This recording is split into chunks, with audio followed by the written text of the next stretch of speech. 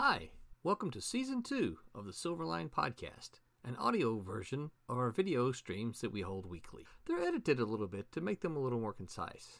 My name is Roland Mann. I'm the head honcho at Silverline, and we have a great time making fun comics that we think that you'll enjoy. So thank you for listening, and maybe go check out some of our comics if you haven't already.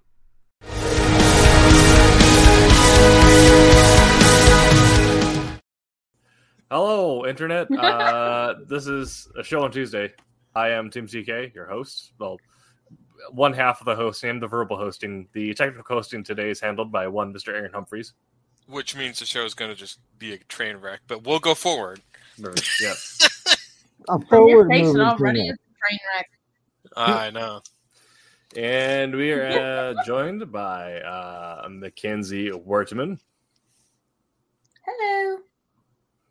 Queen Mackenzie. Yes. Queen, that's right. You should rewrite that in your little tagline. I know, right? I should. The Queen Queen. Mackenzie. Queen Mackenzie. Or Yeah. the Queen. The Queen. I was The going Queen. to put on mine, Jose better than Mackenzie Fuentes, but I didn't think Yeah, it'd be but the like, firm. it's whatever to make you able to sleep at night. We all know the truth. And we're also joined by Jose Fuentes. Yeah, that's me.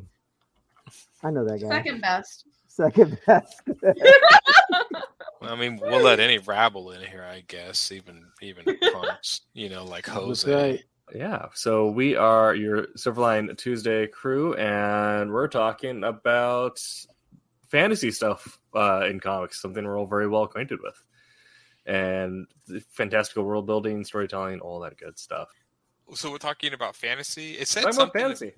like Yeah. demons and wizards and So that's kind of our general catch-all tagline, but given, we have Dark Rise is a thing. Actually, wait. Mackenzie, what's the title of your comic again? Wait.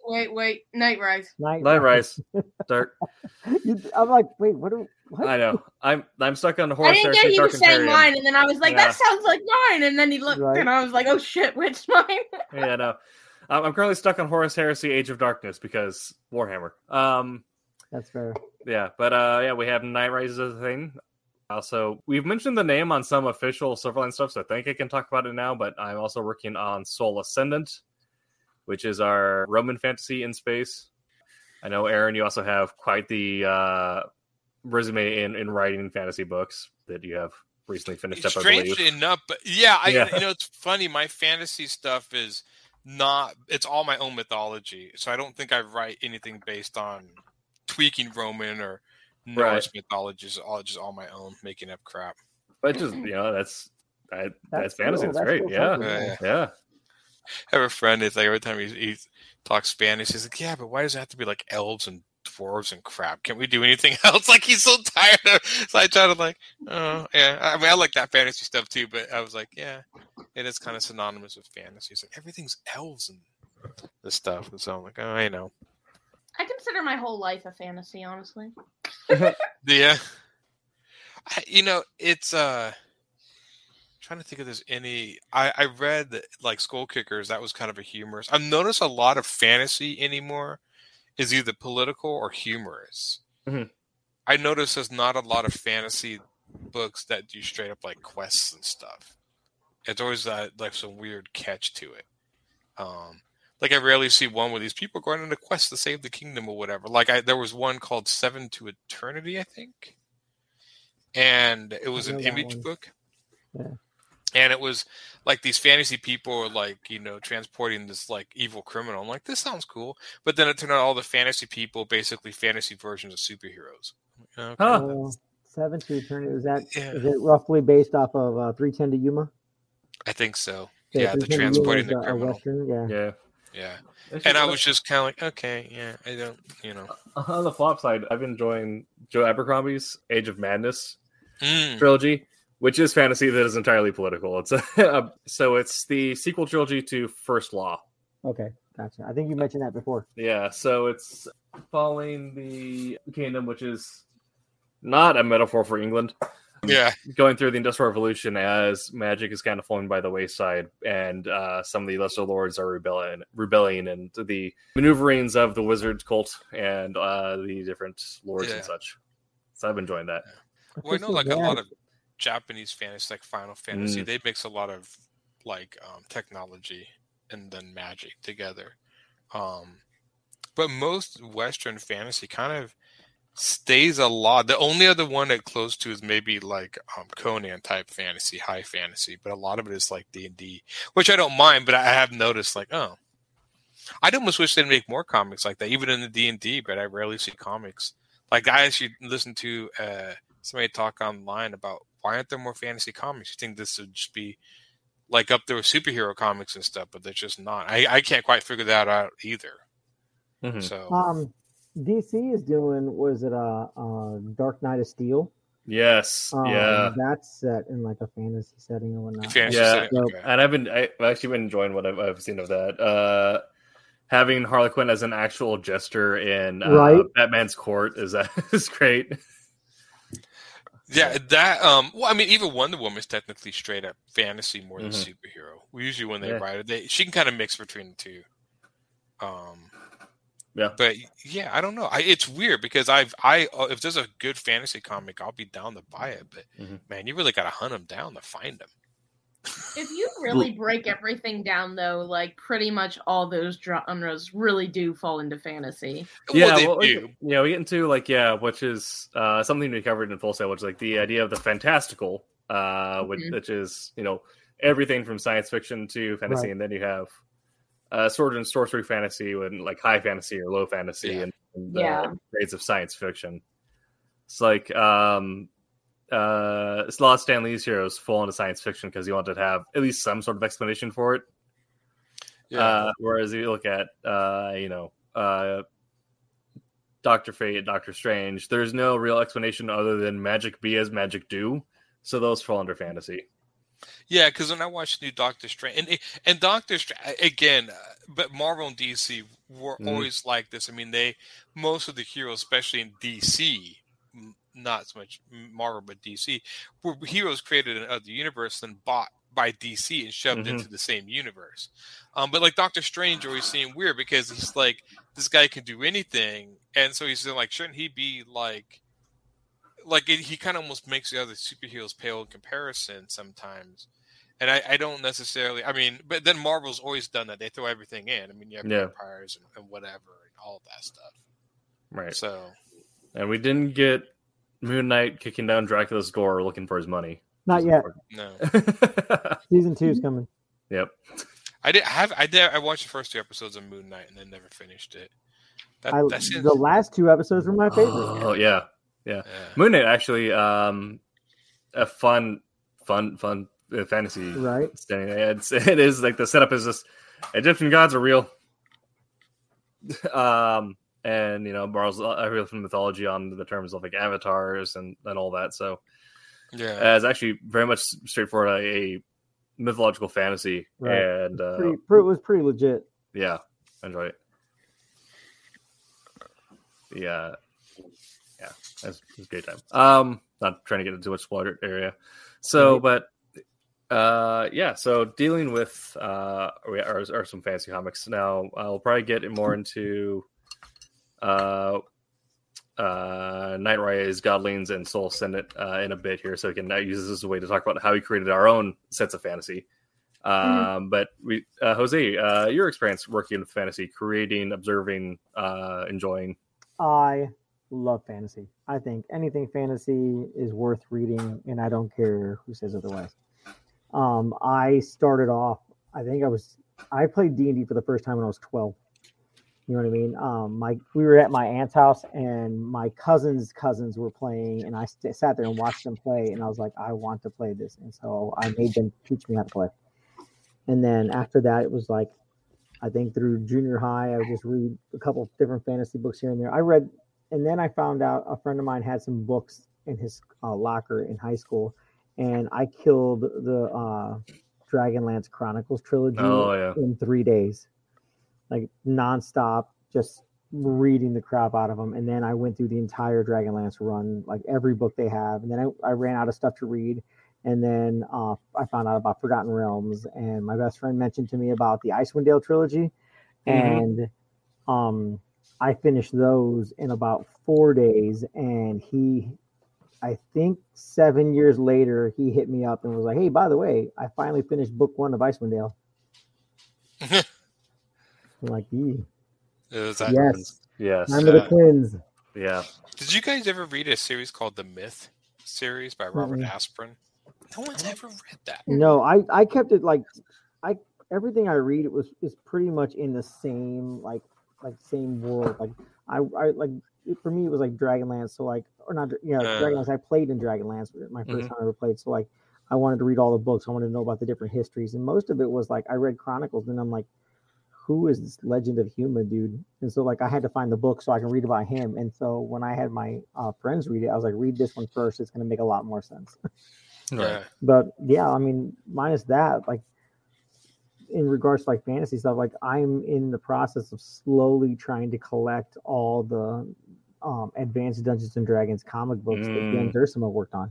You know what I mean? I've got a few. I don't have a lot, but I'm also working on slowly working on compiling the list of issues I need to get. So on top of that, yeah, I love almost anything fantasy. Even if like I wasn't even a big fan of the Lord of the Rings books, just because I hadn't read them. Mm-hmm. And then I actually saw the movies first. Well, actually, I saw that cartoon, the Hobbit cartoon first. That was weird to me. Yeah. But then like I saw the movies and like it made more sense. But I love anything like that. Like I mean, my go-to genre is like apocalyptic, but fantasy is right on its tail. It's it's my apocalyptic. You mean like Mad Max apocalyptic? Yeah, I absolutely love anything that I can get my hands on that's like Mad Max-esque. If I don't know about it, someone tells me about it, I'm gonna read it. Did you ever play the Mad Max video game they released? I actually didn't. That's worth it. It's cool. I heard it was pretty awesome. I don't like. I know it's something that I saw, and then when I was like, I couldn't get it at the time. I think I was going to school at the time. Yeah. And then I just forgot about it, to be honest with you. Yeah. And then most of the time when you get other games and stuff like that, I don't really play them just because of timetables and like. Well, were you a big fan of the Terminator series because of the post-apocalyptic scenario? Yeah. Oh yeah, like definitely. Was it Terminator Salvation, the one with Christian Bale? That one was one of my favorite because it spent more time in the future than the other ones. I think I didn't mind Salvation. I watched it once. The ending didn't really stick it with me, but there was a lot of stuff that I liked. I liked them explaining more of the future. Yeah, I really liked Dark Fate. No, I know a lot lot of didn't. I thought that was interesting. I mean, that was like we're gonna like change and curve it and go a different angle. Yeah, but we're gonna do it in a way that kind of makes sense because then you start breaking into timelines and then like Well, you know why he did it that way because the rights to Terminator went back to James Cameron. Mm-hmm. No, I didn't. Yeah, so the studio owned it for years, and it's not Warner Brothers who owns. It's like Paramount. One of the studios. That's why I saw all these Terminator movies. But after Terminator 2, Cameron was not involved in any of them, and then, so the rights eventually got knocked back to James Cameron. And he was like, okay, if I'm going to make a Terminator, I'm going to make it a direct sequel to 2 and ignore all the ones. Right. And that's exactly what he did. And he had Robert James Cameron has the money and the connections to do whatever he wants. Yeah. Right. And I really liked Dark Fate. I loved how they took the idea of the liquid Terminator and gave him like an endoskeleton and just took that idea a step further. There was a lot of stuff I really liked it, but everyone hated it because they killed John, and I'm like, screw John. I like that they did that. I mean, that's I liked it. Yeah, spin, but I like that that Ghost Rider was a Terminator. I thought that was cool. Yeah, and he did a really good job. It's one of those things when I watch it, they kind of focused more on Sarah Connor and what her role was, but everyone was so upset they killed John. I'm like, yeah, but you're dealing with a time travel movie. It's not like they can't go back in time and save him, right? So I mean, but nobody stuck with it enough, so they're not making a sequel to that. So which Terminator movie was the one where the dude that plays Jake Sully in Avatar was there? That was what he's talking about. That was Salvation. That's the one. That's what I liked that one. I don't know. Yeah. And that one I kind of, and there was all of them were like they went and then it was false starts. They would always I considered Dark Fate the third, and canon because it came from James Cameron, and Gotcha. Terminator's a little bit. If it comes from Cameron because it was his baby, but I did like all the other ones but they kept taking out Sarah Connor, and that's and I mean I understand, but they kind of try to put in Sarah Connor as other actors, but it's like but Linda Hamilton was Sarah Connor. I mean, you can't really. There's certain roles you can't. I mean, they try to put other Terminators in besides Schwarzenegger, and you always have to have him. So. Yeah. I personally am just kind of like, I just hope they kind of leave Terminator to die. Just leave it be. Leave it be. Do something else. I think it's done all it can. I think Dark Fate was enough of that's kind of cool. It didn't go forward with it. There were supposed to be 2 others planned. It didn't connect, so it ended the movie. It ends, technically the way the first 2 ended. So I'm like, okay, that's fine. Just end I think honestly, Terminator probably should go the way of like. No way, Alien and Predator went for a while, where it's just forget the movies, just let Dark Horse or 2000 AD get the comic rights for it and do Expanded Universe. Dark Horse did a great job. Yeah, they did some really badass stuff for Terminator. I remember, or not Predator, but Aliens. Oh yeah. Wow, there was so much. I remember one of the better Terminator scenes in the comic was one of the Terminators actually walked across one of the oceans, like the Atlantic Ocean or something. Like I thought that was such a cool concept that he's so. I mean, like the fact like. Yes, he's so on mission that he would just literally walk across the bottom of it and make his way across the bottom of the ocean. I'm like, that's a trip. They did the Aliens. They did some really cool stuff with the Aliens. And I saw the trailer for the new Prey. I'm kind of bummed it's not in theaters. It's only on Hulu. But if they stick with the way it looked like she's just straight up like no magic fairy. I'm afraid they're going to start having to do stuff like in the new Mulan movie. She's like running on walls. Which one? But if they don't. What? What's Prey?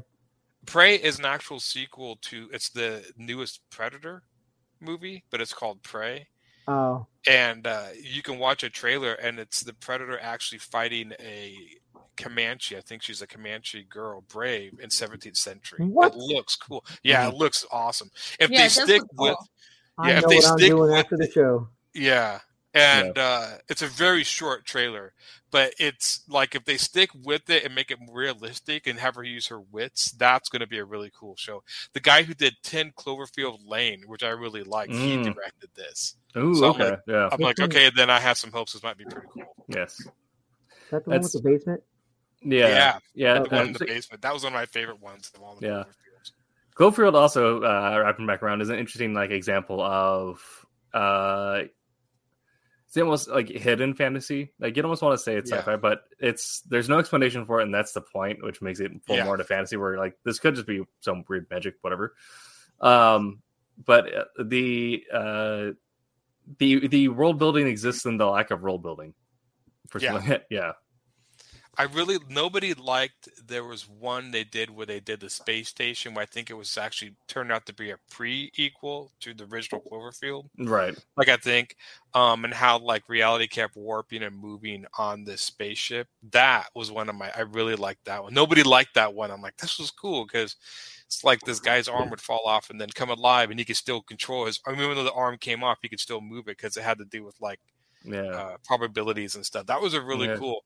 Cloverfield was cool because it did these sort of stories, like you said. It did disconnect the stories, world building around this sort of event, but none of the stories were really like none of the people in the stories knew each other. I always thought that was a cool. I like that confused me. I've not seen it. If you haven't seen any of them, they're worth it. Yeah. What's the one where like the girl gets like taken by what's his face down into like a or like it's like a basement, like a fallout shelter. That's Cloverfield Lane. Yeah, that one. I was so like I felt like what happened to the original plot of the movie for that one. It's this John Goodman acting his butt off for like 2 hours. Yeah. I was like, what happened with the original plot of the movie? Yeah, I think it was just, again, I think the way J.J. Abrams is painting that is anyone can come into that Cloverfield universe and tell their own stories in it. That's what as long as it's kind of within the same storyline or same universe, they can tell individual stories in it, which I think is kind of cool. Because you could watch 10 Cloverfield Lane completely not watching the other ones and totally pretty much understand what's happening. Yeah. So, It's funny. What do you think about fantasy movies, like fantasy TV series? I never thought we'd see stuff like The Witcher stuff look as good as it does. The Witcher just makes me so happy. And like, The Witcher is in this weird space because like the books, the games, they're all great, but they're never as good as your head makes it. Like critically, there's issues with everything, but just as a whole, like, oh no, this is exactly like the polished level of like the '90s fantasy camp that we got, but like, with an attempt to be good. Yeah, it was. I never got into. I think I watched the first season of Game of Thrones, and never got into it. I don't know. I didn't know who to root for, and I came to the point where I thought this guy. I'm like, I thought this guy was in love with that guy. And she, no, this guy's in love with the woman. It's the other guy, and I'm like, okay, I give up, and I just kind of threw it in. What? You root for the White Walkers to come and wipe everyone out. Yeah, I watched the first season. I know there were a bunch of seasons. I've heard that they want to make a Conan TV series. If they stick close to Robert E. Howard, I think it would work, but I think it'd be problematic. I don't see traditional Conan working in this political climate. I think that would be a lot of problems. Like OG Conan, like freaking, like you said, Robert E. Howard Conan. No, it wouldn't. No way. Yeah. So I'm like politically correct them. Yeah. And then that would kind of ruin it. I know they showed that Lord of the Rings trailer for the new TV series. Yeah. That one that's kind of the consensus we had at the tournament is that we're more so excited for the Helm Hammerhand anime that's coming out, but we are all still like excited for the Amazon show, but we don't want to talk about it because the Lord of the Rings community online is very toxic. Yes. Yeah, I believe that. And do not get too deep into it, but when someone's comment on something is why is Elf black, and you have to explain, well, elves don't exist.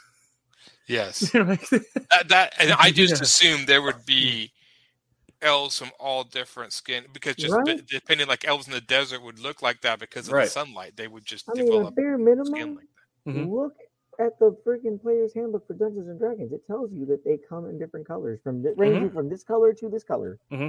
I'm just like, if you're going to do that, why not just make them blue or green or some color that no one has any problem with? You know, and also would kind of make we'll end up with rainbow color elves. Yeah, like they would be pretty elves. God. Yeah, they I kind of wish sometimes they would quit connecting these shows to larger. I think the fact that it's a Lord of the Rings show, I think, could actually be its downfall. If they just did some random fantasy show, no one would care. Yeah, I think that maybe. I think the fandom maybe it's undoing. It's like Star Wars, where the fandom is its own worst enemy, which I'm sure Mackenzie can relate to. But I think they did the right call with it. Like I like what Star Wars is doing now with the High Republic. We're like, okay, we're done connecting to Skywalker Saga. We're going so far back, and no one cares. Yeah, and I liked. I have theories. I'm just saying. I have theories. But we won't get into them yet. Sure. But I do think that the going back and like, okay, we're doing something about the Forging of the Rings. We're going to touch on the Second Age, and also it's going to feature a lot more just the Rangers of Numenor, which have been mentioned but haven't really been developed. So that'd be cool. That's where or Aragorn was. Mm-hmm. Was he one of the Rangers? Or was he trained by them? So Aragorn was a Ranger, but this is like several centuries beforehand, right? Where they came from. Yeah. So this is essentially like how like the not necessarily the origins, but what made this organization as famed as they were. Right. Yeah. When I still House of the Dragon coming out, because they're doing that for like Game of Thrones as well, where they're trying to like going back to do the Targaryens invading Westeros. I mean, if they're gonna do any of the families, I mean, at least they're doing Targaryens. I think that's cool. Yeah. People. And I love Matt Smith. I think he was a great choice. Yes. Matt Smith is great. What? Matt Smith is playing. Is he with the Mad King? This is before Macking. This is This is additional vision. I can't remember which one he is, like but Demarion or Demonian or something like that. Yeah, but no, it's a D. I know that. Yes, my partner is reading through Blood and Fire right now, the prequel book, so she's excited for it. I haven't read, like I said, Game of Thrones. Never really. I like when it comes to fantasy. I wish I could have gotten to Game of Thrones. I got through season 1, and it was like I pushed through it. I got into it. Season 2, that's when season 8 or whatnot came out, and everybody spoiled how it ended. And I was like, well, I'm not investing my time if everyone's pissed about the ending. Yeah, that was kind of like the way I saw it. I usually take forever, but I don't know, something about. I'm kind of one of those people. If you go fantasy, go all in. I've never been a big fan of it's medieval times, but there's fantasy elements, but very few far in between. I mean, it's like, okay, you have dragons, so just if you're gonna put dragons in there, just go all in. Have elves, orcs, have the whole thing. So you're not a fan of low fantasy. You like high fantasy. So I like high fantasy. If you're just gonna go straight into it, it's like if it goes too high, I'm like really weird. Like if it goes too much, I don't like it. But like if it's like. And this is probably stupid, but I remember like falling in love with Narnia when I was younger, and it was like that felt like just enough. Like it was like you could connect the realism to everything. Amazing. That is good. I love it. But I like it all. Like I love low fantasy. I like the romance of the three kingdoms. It's like normal like battle line, but Guan Yu just ignites his glaive and cleaves someone in half because sure, why not? Yeah. But and also like Warhammer, just the most insane like myth fueled fantasy you could find. Yeah. Warhammer. Well, Warhammer isn't the Warhammer 20? Is it? What's the future one called again? Warhammer 40,000, which it's more or less sci fantasy. Isn't it more popular than the old one? Or is the original one still more popular? So Warhammer 40K was actually original. It was originally Rogue Trader. Then it was the Warhammer 40,000 box set. And then that launched second edition, which blew up. But some people were really into the Ralph Bakshi Lord of the Rings hype. And we're like, well, we want some fantasy stuff. So they made Warhammer Fantasy after that, about the same time as third edition. Warhammer Fantasy that was weird. Yeah, Warhammer Fantasy never really blew up. But 40K continued to blow up, and then around 2015 or so, they killed off fantasy altogether, and they launched Age of Sigmar because they wanted to make fantasy play more like 40K, but also make it as bonkers, and that has gone well for them. Yeah, so like I'm literally painting double hammer Angel Man for Warhammer Fantasy right now, Age of Sigmar. Oh, that's cool. So yeah, and they are there you go. Yeah, and then Tommy says there's a scary dude behind you. Yeah, hey Tommy, yeah, he who needs his lightsaber. You need to get one of those. No, my issue is I find him attractive, not scary. Did you? And on that statement, we go straight into the Silverline Show Tuesday After Hours edition. She said, Mackenzie, just let go of Darth Vader. Let go of him. But you need to get one of those FX. I have one. Do you have one? Can you actually fit in his hand or whatever? Yeah. Okay. Yeah. I said, I would prefer him not even being in the house with the renovations, but there's just no room with everything, so he got shoved in here. So as you have people working at a renovation, just have him coming around corners. Yeah. No, he's scared so many people on these renovations. He's also down with the dark size. Mm-hmm. Nice. And with that, we're going to the after hours. I still think my favorite Sith was always Darth Maul, the original one. I just thought he looked like this cannibal dude, and so I'm like, yeah, I loved. I mean, Darth Vader was, but there was something about him. He was just like the son of cannibalistic, evil headhunter looking guy. I thought he looked visually cool. Was it Darth Krayt? Yeah. It was Darth Krayt. Darth Krayt, yes. Yeah. Darth Krayt is so good. I kept being like an expanded universe lord. Darth Krayt definitely felt like the natural extension to the villains line, going from the Law of Council to the Law of Many, Law of Two, and then Darth Krayt creating the Rule of One. Oh, great. Yeah. Speaking of fantasy comics, well, not fantasy comics, do you guys read a lot of European fantasy comics at all? Because in Europe, fantasy comiits, they have a ton of them. Yeah, I've actually read more European science fiction, but I have read some Euro fantasy. Yeah. It's, I mean, the thing that draws me the most to Euro comics is the color palette, oddly enough. As a writer, it's not so much a storytelling as much as I just really appreciate the palettes they work with. Yeah. They're really, some of the stories are just bonkers. Like that's the thing, is I like some of the fantasy, but they don't write a lot of rules. Like I remember one girl in some book died, and when she died, she split into a bunch of ferrets that ran off. And they just mentioned like one guy's like, what happened? It's like, well, they always turn into ferrets and they die. And I'm like, okay. Like they'll just mention like, this is just, instead of giving any sort of reason or precursor, they just kind of pull stuff out of thin air. And it's like, yeah, but that's fantasy. I'm like, that's just like, that's like in Pirates of the Caribbean when that goddess becomes crabs. I feel like it was like, I was like, where did that come from? Right? What's it? Calypso. Yes. Yeah. I mean, that's accelerate to crab. But that's the thing that Scott and I had mentioned on the Wednesday show, is that for a lot of times you just need to give the throwaway line. Like if you give too much exposition, the reader puts a book down because they're like, oh god, only Tolkien can do it.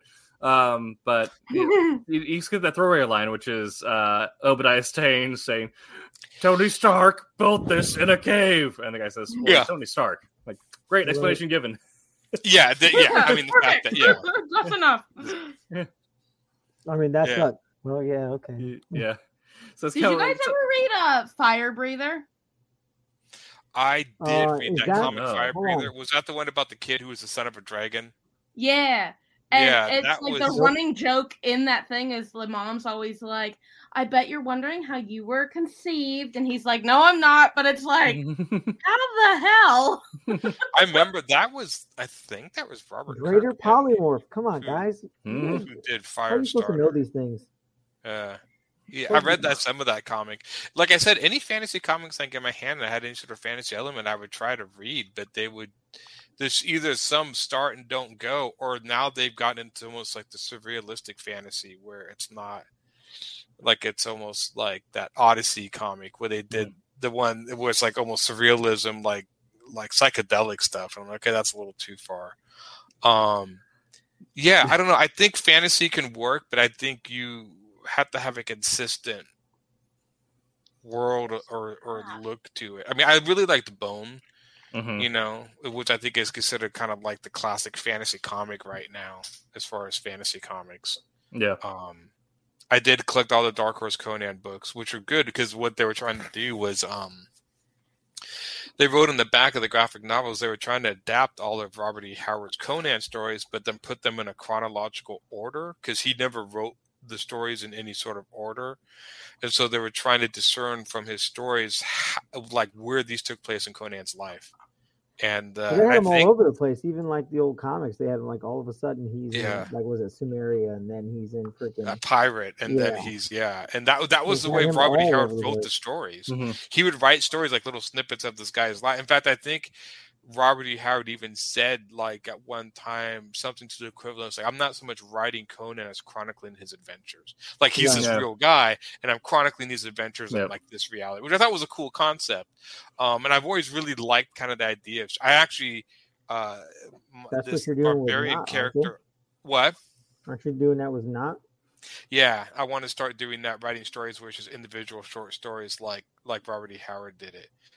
Lovecraft did it too, but Lovecraft's never featured the same character like Conan did. He had, it's multiple characters in the same plot, essentially. Does that count as fantasy? Some Lovecraft? Lovecraft? Yeah, it falls under Eldritch Horror, which is a type of fantasy. Yeah. Okay, because I like. I've read everything. Yeah. The idea of like the mythos and whatnot of Cthulhu just is astounding to me. Yeah.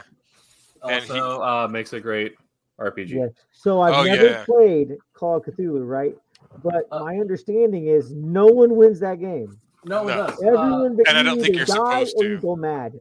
There's actual player's guidebook, but yeah, we had I ran that for a Halloween game, and the band of investigators managed to find the summoning circle and put together how they were to banish the demon. However, in doing so, they ended up breaking the ward around the house, so the creatures on the outside were able to get in. The rabbi occultist, was able to perform the ritual. The accountant got paralyzed with fear, but was able to hold the tools in. Our Mountie brawler is a Canadian Mountie who would come down to do fisticuffs with demons. Got mauled by a zombie, like a necrotized zombie bear. And, Interesting. and the circus strongman, who had been shot the day before, was fighting a horde of the undead and died and failed his last luck check. So after they finished the ritual to banish the demon, the rabbi looked down, noticed the strongman had stepped into the salt circle and broke the barrier. So they all looked up as the demon just winked and vanished. The rabbi's like, "All right, I'm retiring. I'm done." Right. Yeah. It's I know there's this dice game I play called Eldritch Sign, which is like a very simple version of stuff. But yeah, Lovecraft stuff is great. Well, Robert E. Howard, he was friends with Lovecraft. Yeah. And that was kind of cool because in the back of some of the Conan comics, Dark Horse actually published some of the letters they actually wrote each other. Mm-hmm. They had this huge debate of the natural state of man. Was it wild or was it domesticated? Mm-hmm. But that's why every once in a while you'd have like these eldritch sort of horrors in Conan because he would put Lovecraft's. I think Lovecraft actually put one of the books or something from Conan in one of his books, like the Silmarillion or something. Like there was some book or something like he would just do little nods to each other's stories all the time. But yeah, I wish there was more. When I grew up in fantasy and in comics, I grew up much more a fan of like Conan, which then translated to He-Man, and that sort of high fantasy adventure. I mean, then we had like shows like The Beastmaster. Beastmaster scared the crap out of me. Oh yeah, yeah, and then I remember as a kid, and then it's like I could not go into my room after that. I would walk to my bedroom, turn the hall light on, walk to my room, reach in, turn the light on. It's funny too because you watch those and it's like all nudity. I was amazed my mom would let me watch all those like Beastmaster, whatever, and there's like naked chicks running around, and she just didn't even bat an eye. Just didn't even, and I never registered. I just didn't even register about the nudity. I just wanted to see I was into the fantasy and the swords and the animals and Beastmaster is one of the worst. Conan did that too, the original Conan and all that. So I think I was just more exposed to, like, I remember watching the original Ralph Bakshi Fire and Ice, finding that show. I'm like, wow, what is all this cool stuff? So I didn't grow up with Lord of the Rings as much. I really like that stuff, but I've always been more up for like high fantasy. I really liked the Neverending Story. I read the book. The book was okay. Actually, I know, sorry to most Neverending Story fans, I like the original movie, Wolfgang Petersen's take on it, because I did read some of the book, and they kind of went, some of the stuff they did with Sebastian, I'm like, that's a little more Star Wars. Like, he goes evil in the book, and then I'm like, okay, that's stupid. I just like the initial premise that you find out that this world could live on in you. I'm like, okay, that's a cool concept. But I like fantasy stuff. I do like surreal fantasy a lot, but then I like high fantasy like Conan and stuff. Which actually, that's why I like The Witcher, because The Witcher is borderline a little bit. It's like the Lord of the Rings, but it's kind of got that little bit of that high fantasy, because The Witcher is more kind of like a barbarian or warrior guy, crafts work, and that horror element, that eldritch horror element, I think is really cool. Yeah, with The Witcher. Yeah, I really like. There was one other. Yeah, but I do remember the green wing things taking the guy, and they turned him into like, it was like green slime and bones would fall out. They ate him. Yeah. It was, I thought they ate people. and he had the I little was ferrets and the sure, I was- panther and stuff. 100% sure one of those is hiding in my bedroom. Oh, yeah. I Wasn't think gonna at get the me. end, wouldn't they like good? Didn't they like help him out? Like, didn't they kill one of the bad They guys to gave him help like him a or something? necklace or something like that. Yeah. All that cool fan. I mean, Thunder the Barbarian was great. I think that's why I actually like I've been getting into watching the Riddick movies again, but I always liked the Riddick movies because he's a big fan of D&D, and I always saw Riddick as basically Conan in space. There you go. He's a very much a Conan type character in space. I'm like, okay, So, that's really cool. Vin Diesel actually played on like one of the streaming people that do Dungeons and Dragons. He actually played. Was it the last? The Last Witch Hunter. Yeah. His character. He liked his character so much he made it into a D&D character. Yeah. Yeah. He did it on Celebrity D&D with Matt Mercer. I think it was on the Nerd. Something like that. Yeah, the Witch Hunter movie wasn't bad. I mean, it wasn't his best effort, but it wasn't bad. And I know he wanted to make a franchise out of that. Mm-hmm. I know there's supposed to be a new Riddick movie. He's been working on it. I would love what he's been working on it forever. Mm-hmm. Yeah, but I just think from what I gather, most of the Riddick moves out of his own pocket. Yeah. I think that's why it takes so long. Well, I actually like those. Like I ever since Pitch Perfect, or not Pitch Perfect. Pitch Black. You know when he was in Pitch Perfect. Yes. Just put Anna Kendrick in Pitch Black. Yeah. Pitch Black. I thought it was awesome. Yeah, Pitch Black is great. Yeah, I can definitely see where like you can't. There's moments where it wanted to fall apart and the Chronicles of Riddick, but it was cool enough that it held together for me. Right. Yeah. It was a huge departure. I remember watching that and being like, at first, like you said, I was like, I didn't like it. But then the more I watch over the years, the more I'm like, okay, well, I really like when they're running across the planet and trying to beat the sunset. That's like the heated, like the sun's going to come. I'm like, okay, that feels very much like the first movie, Chronicles of Riddick. I actually liked the Necromongers. I did like the idea. Go ahead. I like the idea of like intergalactic empires that just go conquer planets. Like they're just these Genghis Khan type conquerors that they're just conquering because that's what they do. I like how they made them like extra bad. We're like, we're not here to annex you. We're here to kill all of you because we need your corpses to repopulate. Yeah. I love that they expanded on like in was it in Pitch Black, they didn't really say much other than he was a Rafirian. You know what I mean? They mentioned it once. Yeah. And then they expanded on it as they went further into the movies. You know what I mean? Yeah. What a Furian is and like where they I need to actually like at least watch a playthrough or play Assault on Dark Athena, the prison breakout. Fantastic. Yeah, because apparently it's canon. Yeah. I played both of the Riddick games, and I don't remember the storylines. I remember they were good. I liking them. But the movies I thought were good, and especially in the second movie, you really saw his love for D&D. It's the first movie I think he just played a role. It was the original movie was written by somebody else, and Vin Diesel played the role. But his character was so popular that he's like, "Well, dude, I could just take this character and run with it." Yeah, and I think that's what they let him do. And then he went into his full D&D side and added more, which I think it was kind of a departure a little bit. Because people didn't expect it, but I think over time I was like, okay, this actually kind of works. I love the Necromonger, like the ships, like these huge faces, and I thought, okay, this is kind of cool. But it was definitely a departure from like the horror-based movie that Pitch Black was. It is like straight up kind of fantasy, and then he kind of went a little more horror with the Riddick movie, the third one. Yeah, where they left him on the planet. Yeah, it's him. To really kind of combine all the things where it's him, the bounty hunters, the Necromonger, but also I forgot the name of the dark monster, but that. Yeah. Well, he was supposed to. I read in an interview that the third Riddick was supposed to be Riddick leading the army into like the Underverse, like this world verse, and it was supposed to be his big budget.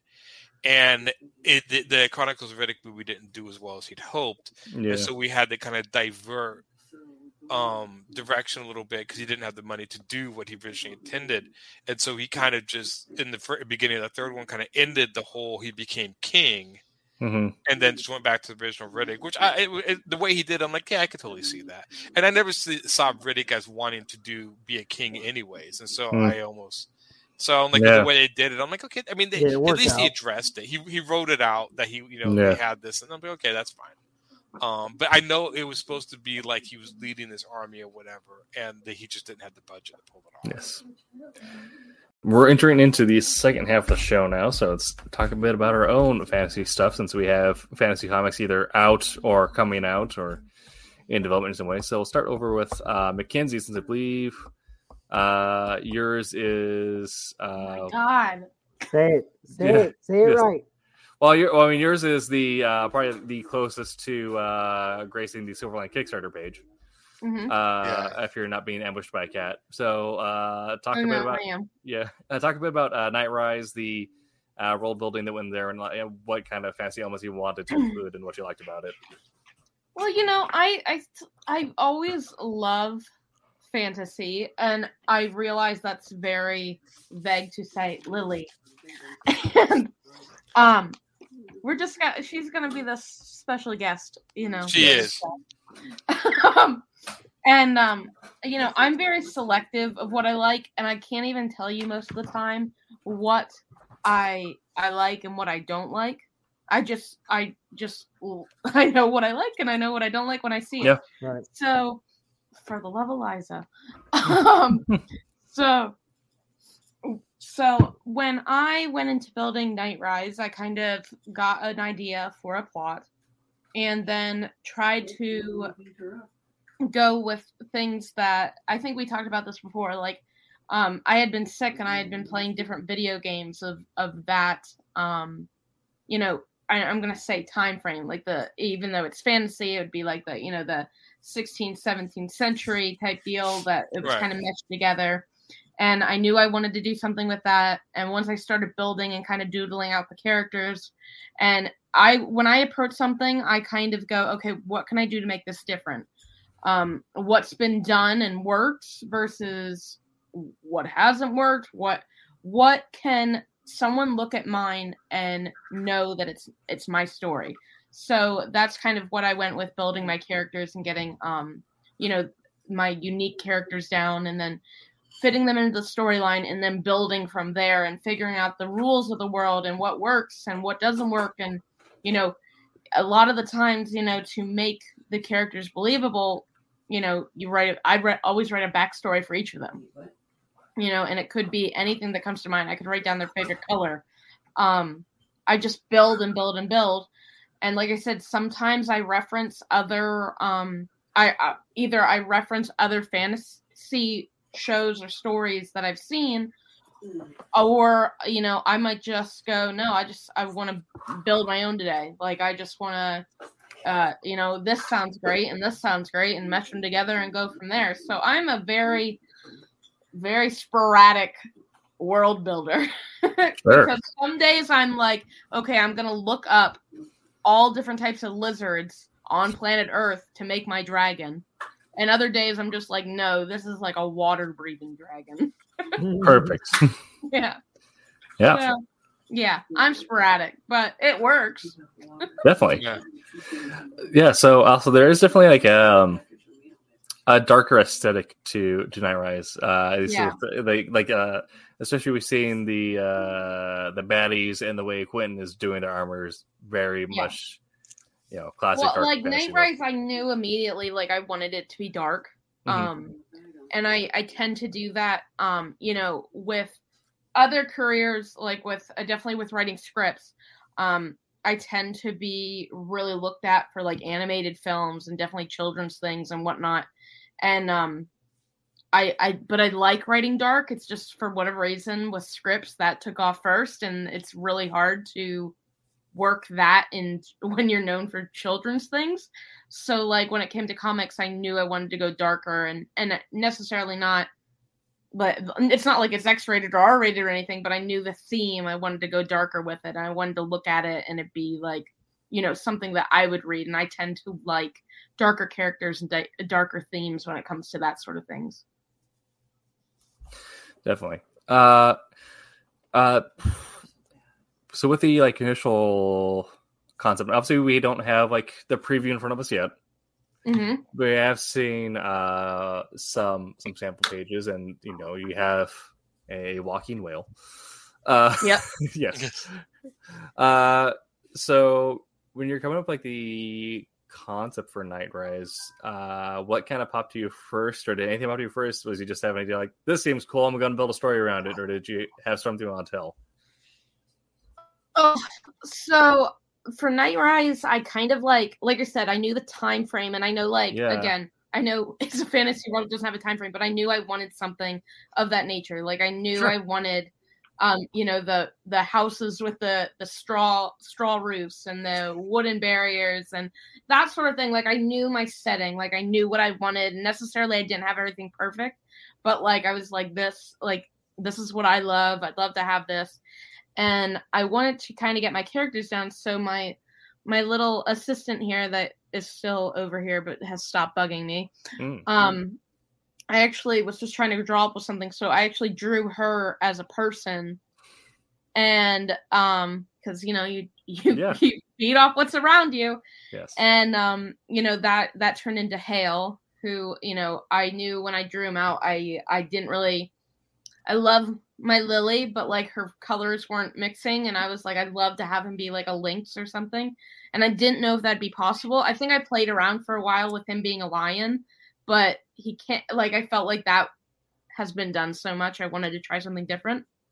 And then I knew right off the bat, like, I knew about Harlow. And I was like, I want to do a dark elf. And I was like, the contrast of these two would be amazing. And I had a while ago, well, and then obviously Justice came about as our human, because I always want, that human attachment. But I went through different animals that I had doodled up over the years of so many. Like I have, deer mixed with foxes and obviously whales with legs and all this. And I kind of like played around with which one would fit into this world, but also which one is unique enough that when someone looks at this, again, they'd be like, yes, this is Nightrise. Mm-hmm. And, the whale there, Kelby, I don't know, he just fit, and we had to change around his colors a little bit so he wouldn't clash. But yeah, I don't know when it starts coming together, like, oh yeah, I see it. And definitely when Quentin started drawing them out, I got a better feel for them. So, I mean, it was like Kelby wasn't exactly how I imagined. But like as soon as, because I had him more kind of reptilian whale, and that was something that Quentin was like, do you care if I change this around? And I was like, absolutely. And I like how he turned out, because he's kind of and I don't want to say the comic relief, but he brings, with us having such a dark theme and dark setting and all that, he adds a little lightness to the page, I feel like. So we're able to use him in situations because he growls and he protects them, but like he adds something. So I'm always seeing if puzzle pieces fit. So it's always a matter of doodling and sampling and going, oh, this piece doesn't work, this piece does. So it's like a puzzle. Just have to figure it out. The characters and the story know what will work, and you kind of just have to listen to them. Absolutely. And do you have any favorite parts of working on Nightrise, or anything that you've written and you're like, oh, this is going to be the best? There were, so like, I'll be honest with you, I'm really disappointed. I don't want to say disappointed. I literally sat down, and how like sometimes I hate to say writer's block, because I don't feel like because I feel like writers get writer's block in different ways, and some people don't go like, oh, you don't get writer's block.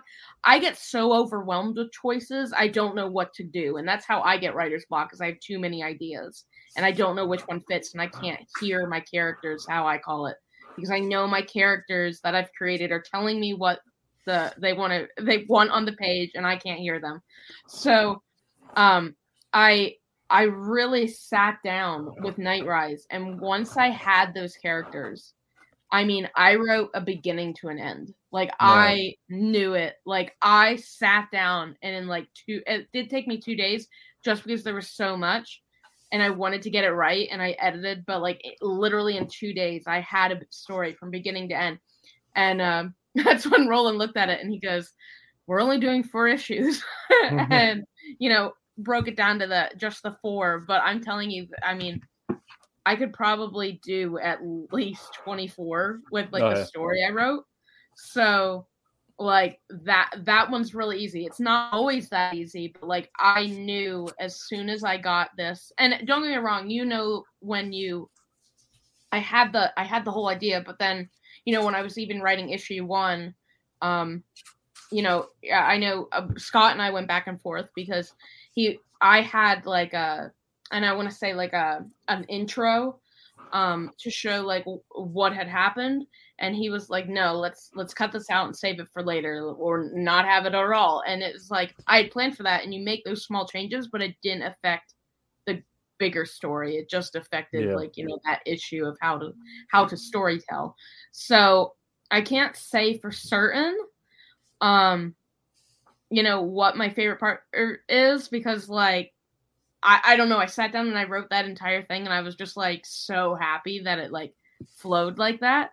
And it sounds so stupid, but how one of the big things, and you went to Full Sail, and when everyone always says kill your darlings when editing things, and I can't stand killing my darlings. And I cut it sounds so stupid, he has nothing to do with the plot whatsoever, but my Tiger Wolf got cut out of the story and he got added back into like the first page. We saw Quentin sketching in I think it was like 2 or 3 weeks ago, and like I am just thrilled that Tiger Wolf got it back onto the page. Nice. Like it has nothing to do with the story. I'm just like so thrilled.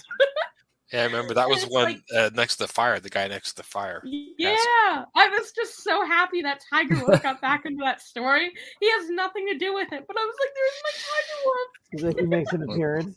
Yeah. It's like like I said, it's so weird because again, I always think of I got to sit in a seminar with one of the writers of The Little Mermaid, and he talked about how like for Flounder wasn't supposed to be the companion for Ariel. It was supposed to be a dolphin. And you see the dolphin. He was so upset about it. So they let him animate have the dolphin in it for Under the Sea for 2 seconds. The dolphin swims by. And that was good because he got to see his dolphin. But no one else knew it, and everyone fell in love with it. That's like how I feel about this Tiger Wolf and like so many of my darlings that I've had to kill. I'm like, how can I sneak them back in? Put them in a little intro. Whenever I get my darlings back into my script, that's like my favorite part. Oh yeah. So I'll take a little bit here to talk about Soul Ascendant, and then we'll finish off with Aaron talking about Goblins, because people can go buy that right now, so they should do that after the show. They should. But I feel like the takeaway from that, though, was people should back all of the issues of Nightrise because they're all Mackenzie's favorite. Yeah. That's right. Yeah. All my best work. They're all her darlings. Some of them. Yeah. So Soul Ascendant was an idea that I had rattling around because I am a fan of Destiny, and I like the mixing of fantasy and essentially low science fiction. Yeah. The idea of like very plausible science that's like would be attainable within the next 100 years or so. And so, but I like having just off the walls, cracked out ideas for stuff. So I would never guess that from you. Right. So looking Listen, at they weren't here when we came up with that like mushroom skater whatever we Yeah. did. That was the most random ass thing. I still have that outline. I know. We're going to make it someday. It's going to be Silverline's bestseller. Yeah, it'll be dope. That'll be great. It will. Yes. I'm telling you.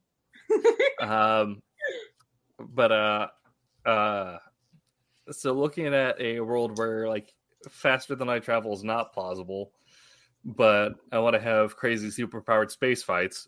And also I'm a fan of history and ancient cultures. So my thought was like, well, Rome worshiped the planets. And like the planets were gods. What if the planets were actually gods?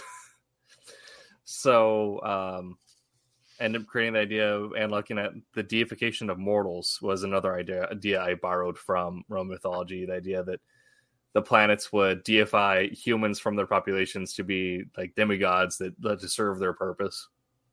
Okay. And you end up creating like kind of like this fragmented human empire where, you know, Earth is very much still the Roman Republic. In the first issue, we end up meeting the first among equals, the Princeps Majoris and the Council as they decide what to do with this new hero Invictus. The population on Jupiter is the most powerful economically and politically because that you know, they have Jove, the god above gods, who's just like, my people are just better at everything because I say they are. Right, because they are. Dealing with also well, spoilers. But dealing with spoilers. Yeah, dealing with spoilers, but dealing with some of the other gods who have like multiple facets to them that I could worm into how that would present in a human avatar of them, or if they would even choose to use a human avatar and instead find somebody to break the rules themselves and potentially set up a conflict. Part of the world building was setting up the rules of how magic or goddom would work in this near future, whatever it is. And something that happens in a lot of mythologies, but especially in political and legal, everything is the idea of gods having dominions. So much so, like in Roman mythology, we have like the law of dominion, where gods cannot intercept or act on other gods' dominion, otherwise, they essentially get God sued. God sued. That's canon, people. Just let yes. you know. If I get a letter ever sued by God, I'm going to be very upset. Yes. And I'm going to countersue because I fell down a flight of steps for no reason. Yes. But kind of taking it up to the next step, like, well, what's better than gods? Well, what demigods fighting and like commanding fleets of humans? Because that's visually appealing and not at all stressful on the artist. No, not at all. Yeah. So the initial offset of this and kind of what I like was most interested by when I was like, what made my little nerd brain tingle was the fact that the sun god Sol can't really have a dominion because, you know, we can't live on the sun. It's incompatible with life. So he has to pick. So when Terra, the god of Earth, goes to sleep, he has to pick a mortal from Earth to be his ascendant. And and so it ends up breaking the some of these laws, and the Princeps Majoris and, you know, some of the other gods are like, well, that's a little weird. I don't like that. And he is like, well, guys, there's a greater issue. There's a reason I needed to do this. So dealing with kind of having, kind of what I heard talk about earlier, but the politicking of it all, but having these super insanely powerful demigods and gods and space lasers, but still having it come down to people not being able to do the right politicking because they're like, well, this is the way it should be done. He's like, well, calm down. Let me be your hero for like 2 seconds. So this is 4 issues, right? Is it this a one issues. Story, or is it open ended? So yeah, it's 1 4-issue arc, dealing with kind of a conspiracy amongst the gods, and Sol having to piece together / fight out what's going on with that. Also, we deal with Roman zombies, which people didn't know. Rome had its own set of zombie mythology, which is very fun to deal with. Oh, that's kind of cool. I didn't know that, but I like it already. Yes. But yeah, it's 4 issues, and kind of like Mackenzie said, where once I had the idea and I put it down, I'm like, oh, that's like the entire arc done, and I have room for much more. So hopefully Nightrise and Soul Ascendant do well enough that like, hey, let's do another volume. Yes. Because I love Wolf Hunter, and I'm very glad that people bought it, and I hope they continue to enjoy issues 2 and 3. But Soul Ascendant is very much you can tell all of my brain juice went into it, I feel like. Ew. Yes. There are panels with brain juice in it, so if you enjoy that. Well, okay, good. Yes. Okay. Yeah. So it's not just a metaphor. This is literally brain juice in the book. Okay. Yes, yeah. You get to watch Vulcan, God of the Forge, smash some zombies with his giant hammer, and there may be brain juice involved. I mean, it's Vulcan. Cool. Why wouldn't there be? Yeah. But ideally, I think it'd be kind of fun to not to get into like the issue that like mythology professors already deal with, which is like Roman supremacy, where the fact that we have so much documentation on Roman mythology, but not a whole lot on like other cultures that like that Roman mythology and Greek mythology kind of dictate a lot of like discourse when it comes to mythology. But I think it'd be kind of fun to have the brain in Egyptian mythology and Norse mythology and even like maybe Chinese mythology in some way. And like, if I was to do a follow-up, the idea would be like, well, what if the Norse gods were from a different solar system? And so that's why you pictured them as raiders coming in, and then it'd be essentially the Roman gods having to defend the solar system against Viking raiders from a different solar system or something like that. Right, and instead of horned helmets, they actually have horns. Yes. So is this something you're doing in your comic, or is this an idea for... This is an idea for if I do a follow-up. This initial one is very Roman. It's very internal politics. A god is doing something they're not supposed to, and another god has died as a result. So someone else broke the law to try and fix that, and everyone else isn't happy with him. Except for a few people who are like, I can make some gains off this. I'm going to sponsor this. Yeah. And then chaos, and you get to watch some stuff, and but brain juice. Yes. Brain juice is important. Yeah, brain juice is important. That's maybe should if I ever bring in Bacchus. I'll have him with some brain juice. Yeah. So how far is the first issue along? The first issue was fully written. It's being penciled. I'm not sure. I think it might also be. I'm not sure if the penciler is also inking it. But we have first couple pages, I believe, are arted. I'm not sure. I think we're on the look for colorists at the moment. Oh, okay. Yeah, but I'm working on bouncing between stuff. I took on another job doing copywriting, so between that, I'm trying to get issue 2 written. Yeah, helping people copyright. Yeah. I'm writing web marketing for a HVAC company. Oh, really? In addition to the day job, in addition to making comics, in addition to making video content. In addition to not sleeping, Tim. Sleeping's it's bad.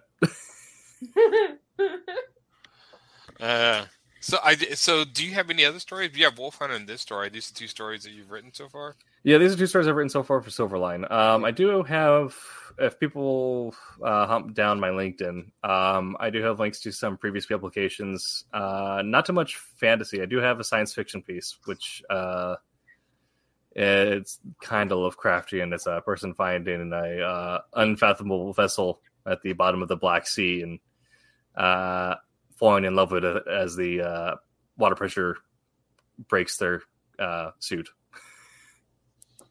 That actually sounds kind of cool. You need to make sure you put the links for those. Yeah, it's a quick read, but I had fun with it, and it's weird writing from the first person of someone actively having a mental break from reality. And that's only just a short story? Yeah. Do you sell any of your stuff in a store or anything? No. So my other stuff has all been published in journals. Okay. So that's all other people's property, essentially. I'm maintaining the rights to the story, but the actual publication, I could republish it if I wanted to, but all my short story and stuff goes through essentially journals or academic competitions. Interesting. So have you written other comics before Wolf Hunter and this one? No. Yeah, these are my first foray into comics. Yeah. Okay, I thought you did. Maybe I guess I was wrong. Okay, I know that. Yeah. Before this, I've been short fiction and sketch writing, but not now getting into comics. Being a comic fan for literal decades. Yeah, get into it. Do you like writing? Do you write full scripts for people? For comics, yes, yeah. The Marvel style. I feel like it works best if you are in an very set collaborative environment where like you and the artists are talking like regularly. Yeah, like in the same room or something. Yes, yeah. But in these kind of situations where like it might be months before I hear back from the artist, I'm like, I'm just gonna send you everything. Yeah. Tell me if you want to make a change. Yeah. Wes, the writer, he's very kind of like, I mean, whatever you want to do, he's very accommodating. Yeah. I will say, as a submissions editor, the one thing I don't stand is people who write a script that is somehow both but neither. Where you're like, all right, here's page 1, it's full script. Page 2, it's a sentence. Page 3, it's a paragraph. Page 4, full script. Yeah. I was like, page no 5, one's going to know what words. no one's going to do with this. I don't know what to do with this. Yeah. It's not. We won't be accepted at this moment. It doesn't fit our tone. Oh man, it's funny. I've actually been starting to. Yeah, when I redid my Goblins, I'd already done it, so I was redoing the book. So I was just going off what I'd written and changing it all to as I saw fit. But now that I've thought about writing new comics, now I'm trying to decide, well, do I want to just storyboard it, or do I want to write a script for myself? Or I don't know. So I'm trying to figure out how to do what to do. I feel like putting it on your memory, it could go either way if you're just working like with yourself. Like if you're the one who's drawing it, like you already know the idea, but depending on like how long it takes you to like, get back to the page, you might come back and like, man, where the hell was I? Well, not only that, it also just running out of it. It was supposed to be 24.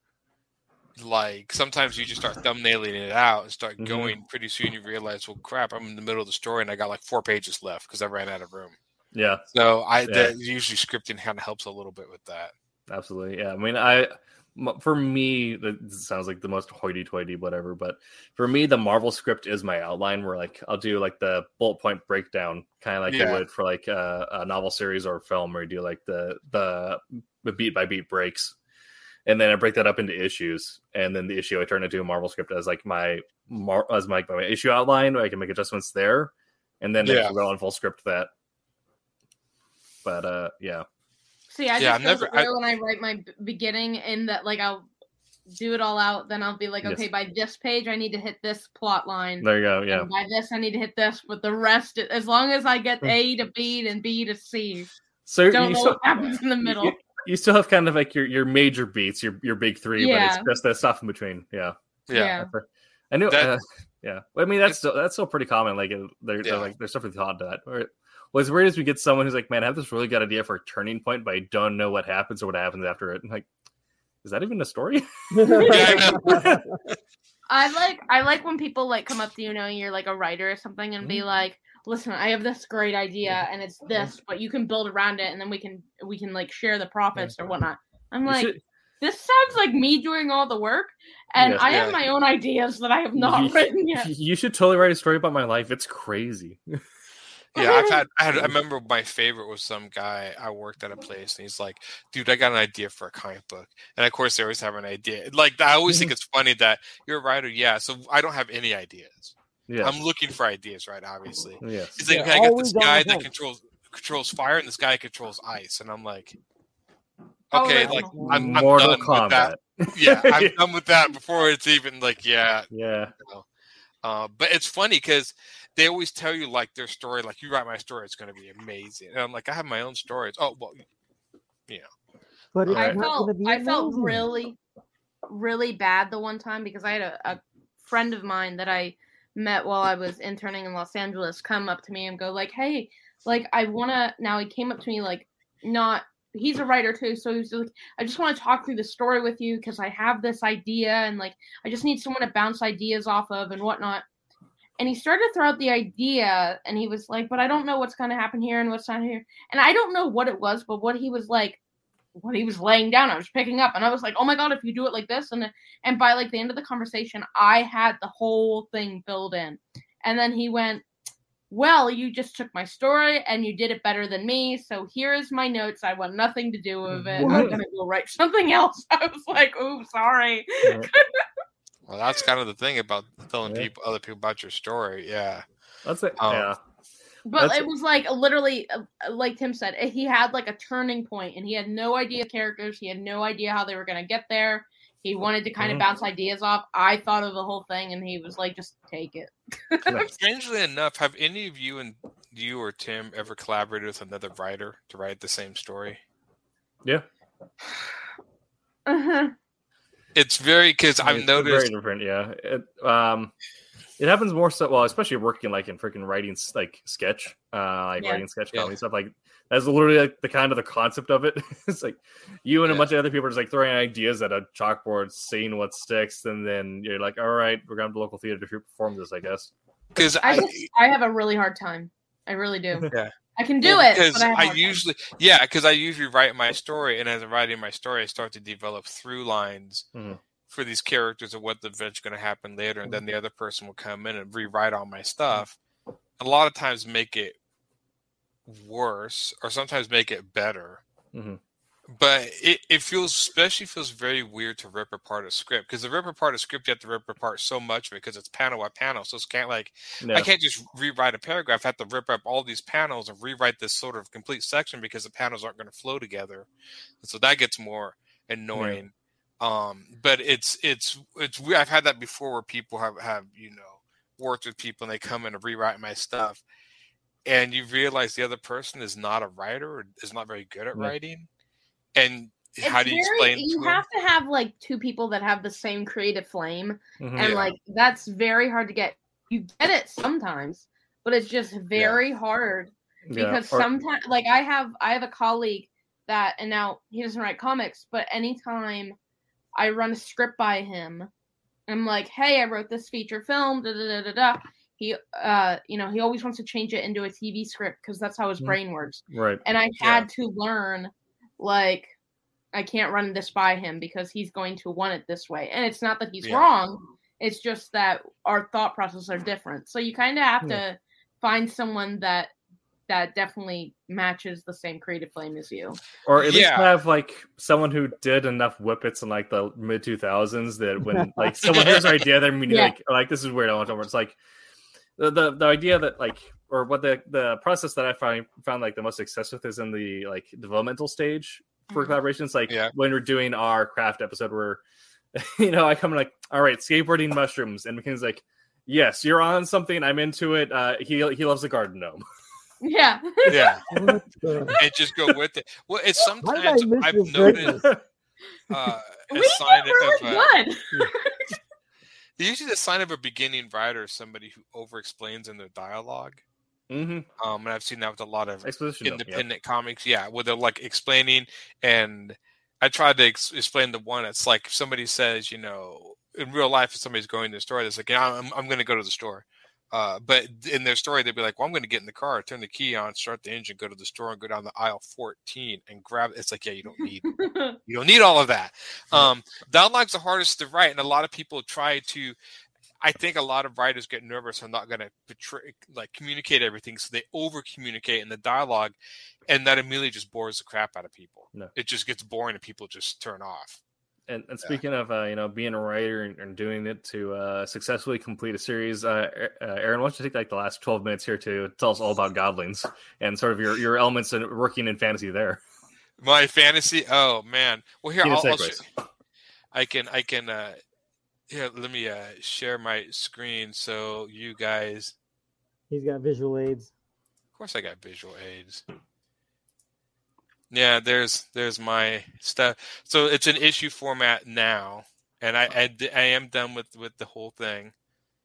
I am making a graphic novel out of it, and I'm working on getting that. I have some formatting issues and stuff, but weren't you on the fence about whether or not you wanted to make it hardback or not? I'd like to eventually make a hardback. It's just cost, straight up cost. Gotcha. It's expensive. I mean, doing the paperback is like $30 for a paperback because it's 300 pages. So doing it hardback would be, it'd be expensive. It would be a very much like I print like 3 and it'd be a one-off thing. And I'd have to find somebody to do it. And I don't even know if you can actually do even small print runs in hardback. I don't think you can, but I'm not sure. So, it's just about these. I think I can get these 3 gods The middle one is god of lightning, and then Doom, the one with the club, is a god of I call it the warrior spirit, but he's just kind of a warrior. And then Crystal is the god of towering rock and stone. I created this story in high school, and basically, and I'll just stop sharing the thing. The idea was just like, well, what if you had gods who didn't want to be gods? They didn't want to do that. Because everybody in every story, like, everybody wants to be a god. I'm like, yeah, but what if you had gods who didn't want to do that? I don't want to be a god. I don't want the responsibility of taking care of a universe and running things and making things. And so I made them teenage gods. And I just started with the question. And like, well, teenagers are always rebelling against their parents. So what if you had these 3 teenage gods that just left? No other reason. They just didn't want to be gods. They didn't want to do that. They wanted to go have fun and basically take like their parents' car out in the run. And in doing so, they inadvertently cause a rebellion, which kills thousands of people. And that's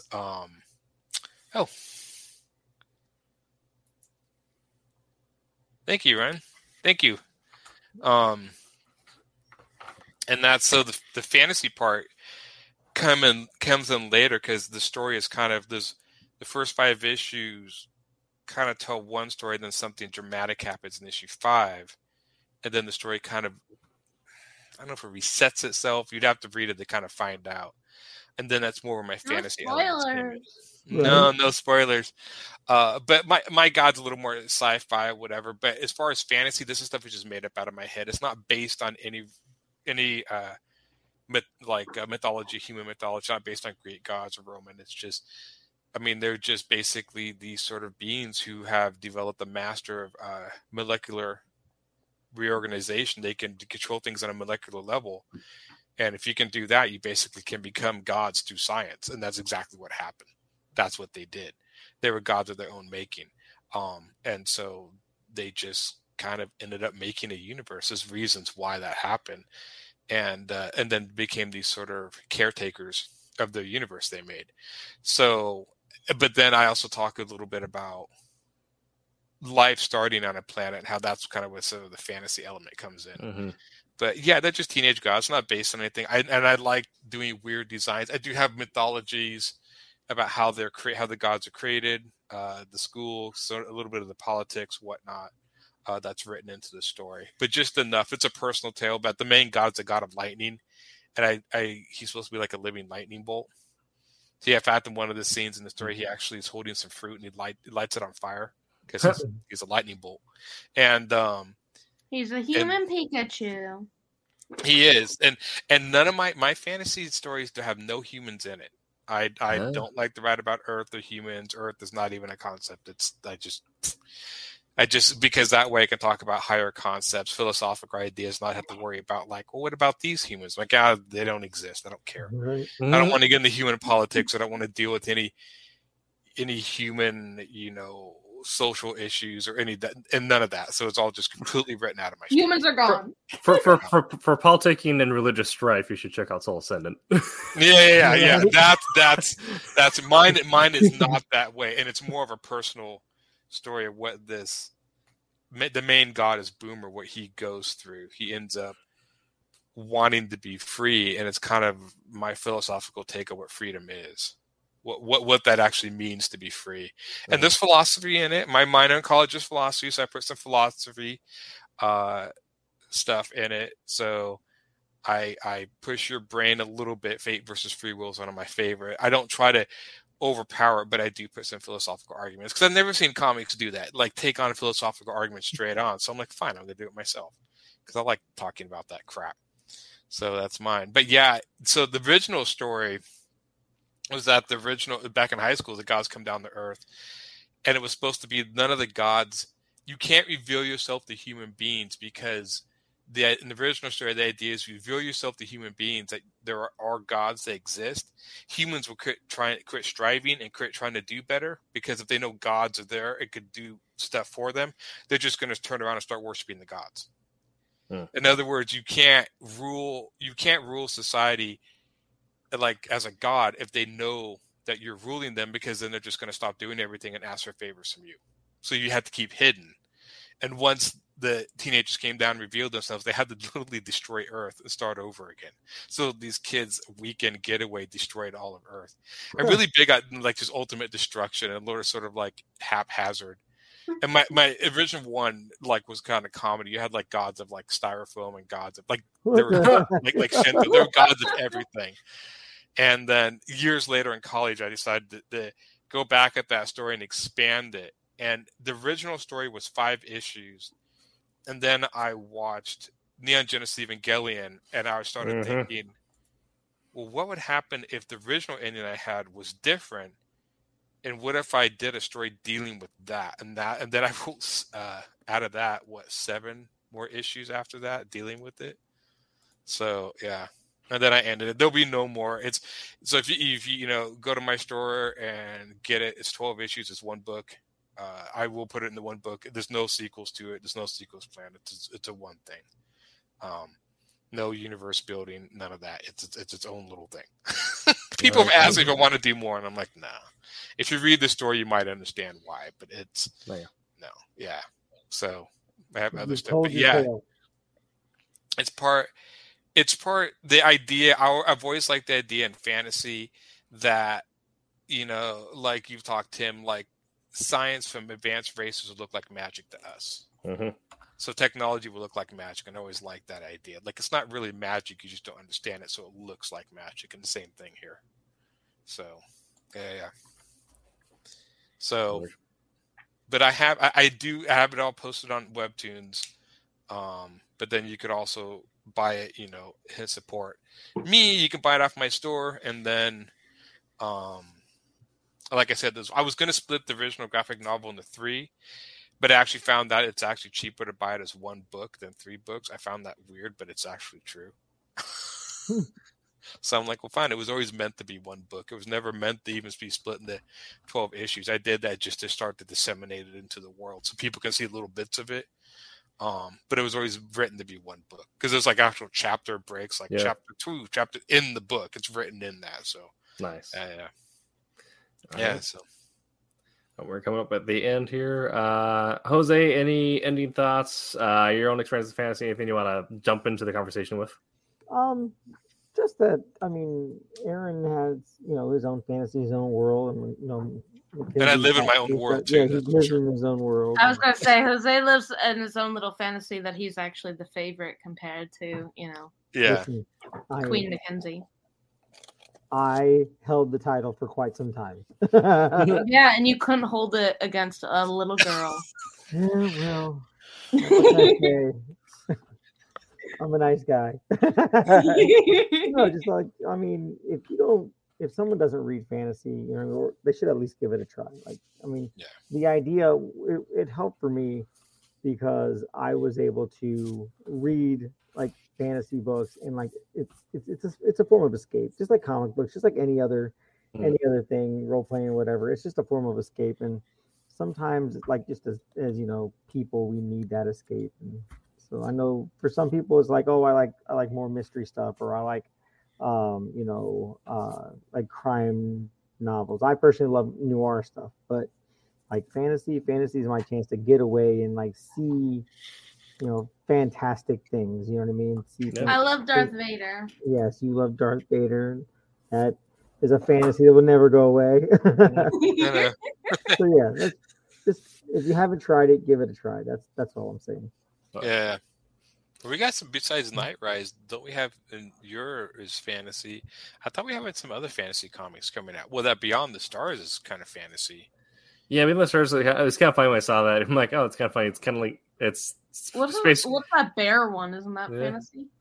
Yeah, it's like Winnie the Pooh, but it is. Yeah. I mean, if you think about it, Winnie the Pooh is high fantasy in that it's as a Winnie the Pooh is actually a shaman, and oh god, yeah. It's but cool. I'm gonna go back to holding Darth Vader's hand now. But Beyond the Stars got looking like saw it. I'm like, well, it's kind of like space Spartans and space Greeks. Interesting, right? Yeah. That was like the first thing I thought about when I saw it. The artwork from it. Yeah, so that's cool.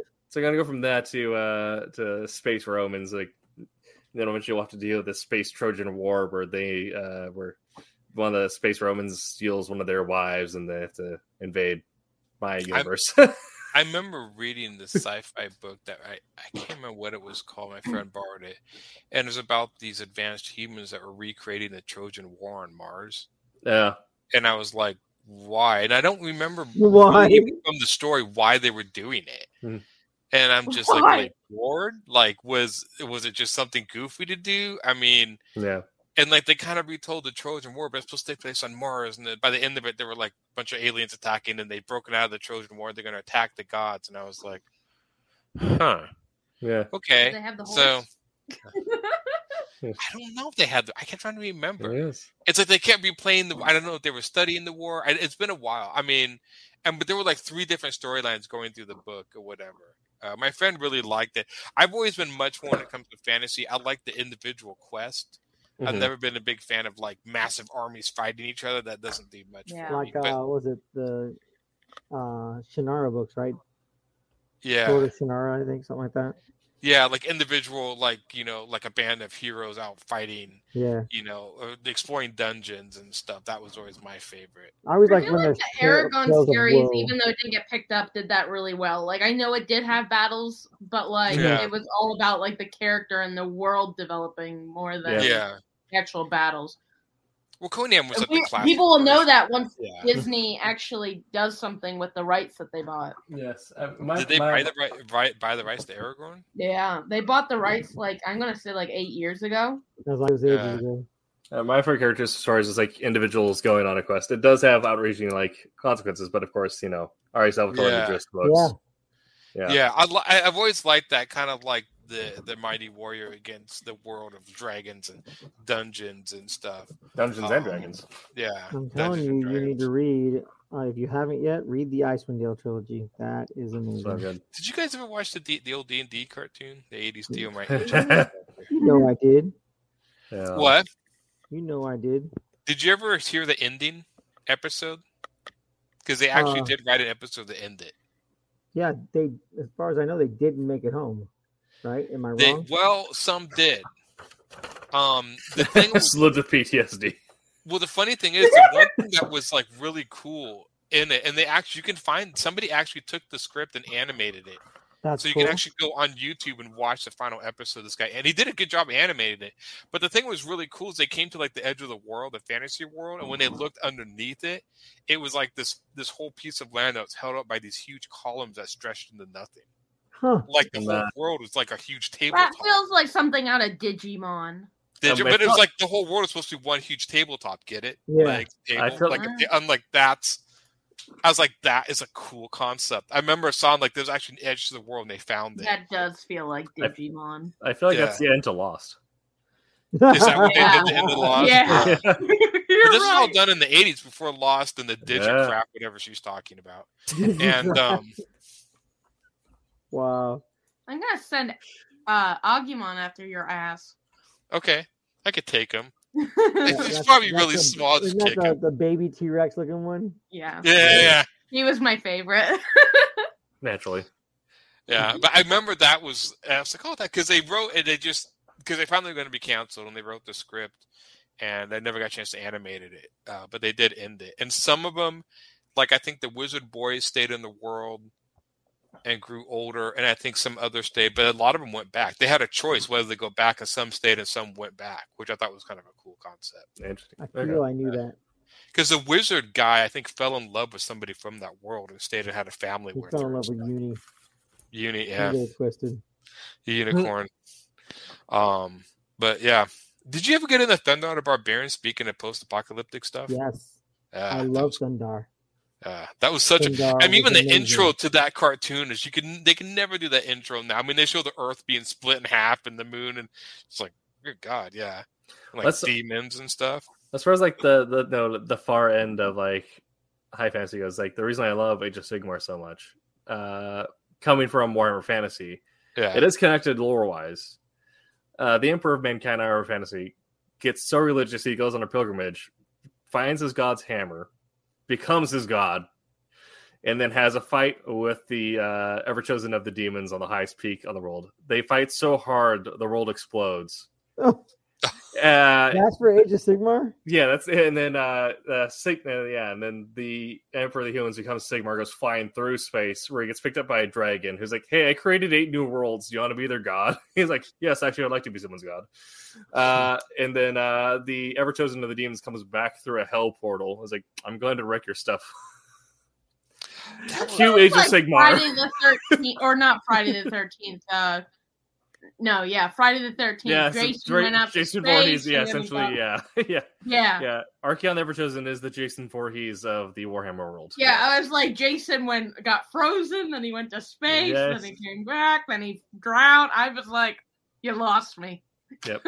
Well, I just assumed he was indestructible. Wasn't Jason supposed to be like indestructible? Pretty much. It was like Jaws. He always came back. Yeah.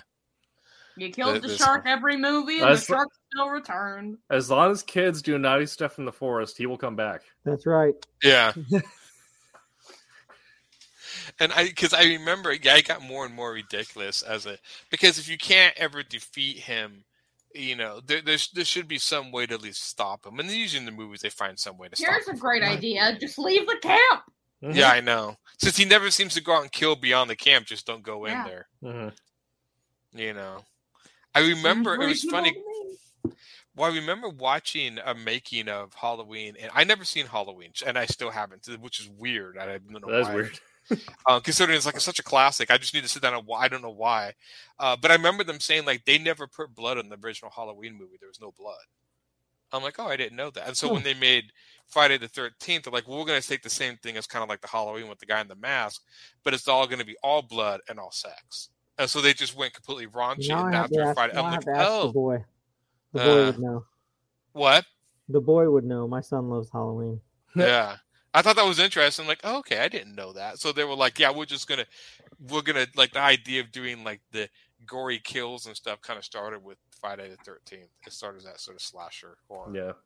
So I do appreciate it. This is a subject for another day. We'll probably get close more to horror like a later date. But my favorite thing is kind of like the grindhouse style, like murder movies, like the Belko Experiment. Like, all right, these people are just here to die. That's the movie. Well, did you ever like see that Cabin World in War the II Woods? one? What was the World War II when they just made it recently? It's Overlord. Yeah. What about the zombies or something like that? Yes, that was a fun awesome. one. Yeah, and the production value is that's not like moving Wolfenstein. out of I mean, they should have just named that Wolfenstein. it's pretty much Wolfenstein. Yeah. I saw it with my friends, and he does not do horror movies at all. So like, it's not even scary. It's just bloody and gory. It's a grindhouse movie, and he's like, "Man, I'm not vibing. I'm not having a good time." About Saw. I don't feel like Saw is like scary. I think it's just like. I thought the original Saw was an interesting concept. You didn't know which guy in the room was the guy. Yeah. And then later on, they started, and then I didn't watch anything after the first one. Mm-hmm. I don't know. I watched on, and we actually in Full Sail you have your portfolio classes where you have to present an idea or a concept or whatever. Mm-hmm. It's like our capstones where we had to like defend our writing for whatever. I don't know if they still do that or if that was just like something they tried out when I was going through. But maybe I blocked it out. But yeah, in our portfolio one, we had to write essentially a film proposal and like create like what our these would be. And I did Darkwing Duck. Okay, yeah, and our tentpole was we got the franchise for Saw, and but the thing that like the entire group kind of stuck with the fact that Saw was actually the whole reason why Jigsaw was doing that is because he had died from cancer, and he felt like he wasn't grateful enough, and that no one in life was really had empathy for what he's going through, and he doesn't been very bitter. And then he realized that as he got better, he wasn't grateful. So he got a bunch of people who are on the in terrible situations or on the verge of dying, and he said like if they survive this, it would make their life 1,000 times better, but both materially and also they'll be grateful for life. The Wonder Years episode? Yeah, essentially, yeah. So I thought that was kind of an interesting idea, and so we were like, well, what if we were to redo Saw? We get Gary Oldman because you get Gary Oldman. Gary Oldman. Yeah, and we made it a story about PTSD, where he was a war vet who came back and realized that he was so bitter at life, and that everyone was so bitter at him because no one's really feeling like wars are necessary at the moment. And he's like, and even if he agrees with that, there's no like, no one's trying to help him through dealing with PTSD. And so essentially he'd set up something similar where people would be put through traumatic situations where at the end they would realize that, there are people who've gone through that same situation and that, you should be understanding of people who've gone through that. Yeah. And so that actually ended up getting the highest marks in the class just because we did a film that was both incredibly brutal and violent, but also had like a moral behind it. A lesson. Yeah. Yeah, That's I think cool. it is funny. I'm more like supernatural horror, the slasher flicks. Like I said, I saw the first Saw. Yeah. I know is because just so I know, is the Jigsaw character supposed to be a guy behind it, or is it like a possessed doll, or? It's a guy. So yeah, I kind of spoiled it, but I don't know. If he uses the doll as like. he uses the doll as his avatar situation. But do you okay. care about spoilers for the Saw franchise? No, not really. Yeah, Jigsaw had died of cancer, essentially, and this was his way of creating Did teaching. he not die until like the fourth movie? He though?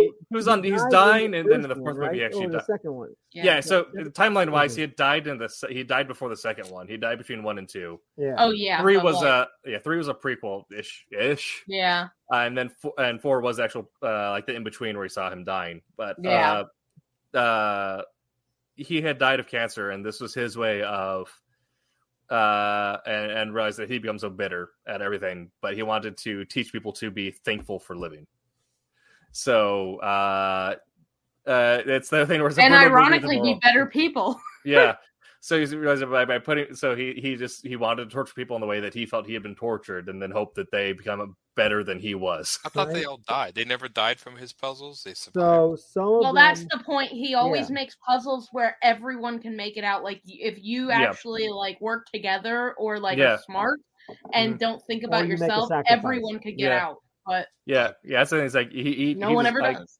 Yeah, he designs puzzles where he says like, you chose to die here. Like, you could have had empathy, you could have worked together, but you chose to die. Yep. Interesting. Yeah, I don't. Yeah, I didn't. There's a few. That was one I didn't. I think Yeah. only the horror one. I watched Evil Dead just because of Bruce Campbell. Yeah. everyone should watch Evil Dead because of Bruce Campbell. I'm just Yes. Yeah, I haven't even played the On new the TV game. show. I want to play the new The game. game looks I'm super fun. Yeah, I want to Yeah. try to talk my friends into like I get 4 people. I'm like, we should play the Evil Dead game. If they make like a Steam party pack, we should just get it for the channel, and we'll have like a Silverline Evil Dead night. Oh, I had, it's man. funny. I That had would be awesome. had a friend who watched the new Doctor Strange movie, Mhm. and I was like, well, yeah. She's like, well, it seems like more horrific, and well, yeah, it's because of Sam Raimi. Yes. And At the middle there, Sam Raimi was like, "By the way, this is my movie." yeah, and it's strangely enough, I was like, well, have you ever watched Evil Dead? She's like, oh no. I'm like, That's you should like, really watch him. She's like, nah, not really. I'm like, really? I'm like, come on. It's like so Ed classic. Wood, right? The movie Ed Wood. Yeah. He went to that church group to get funding for Yes. his horror movie. Yep. I was like, I had fun explaining to my friend that like the Bruce Campbell bit. Wait, well, is that how I go get funding for my movie? Yes. Evidently. Yeah. I go and I take my say, here's my Kickstarter, fund my movie. Yeah. Yes. So in the movie, Just tell him that's what Jesus it would has do. Johnny Depp in it, by the You're way. But in the movie Ed Wood, he goes to a church, and the church wants to make this like movie that it's like a movie / documentary about like God and the Bible and stuff. He's like, oh yeah, I can do that. Takes the money and finishes his horror movie. It's like, oh yeah, this is. And while they're filming, the pastor's there, and they're like, why is this person dressed like a vampire? It's like, oh, it's all part of the story. It's all part of the story. It just like lies his way around it. And then in order to get the money, his like entire crew, which includes like Bill Murray, who plays this gay guy, right? And they all have to get baptized. I It's don't know so this movie at funny. all. Oh, it's. I mean, I don't want to say it's old, but it's old.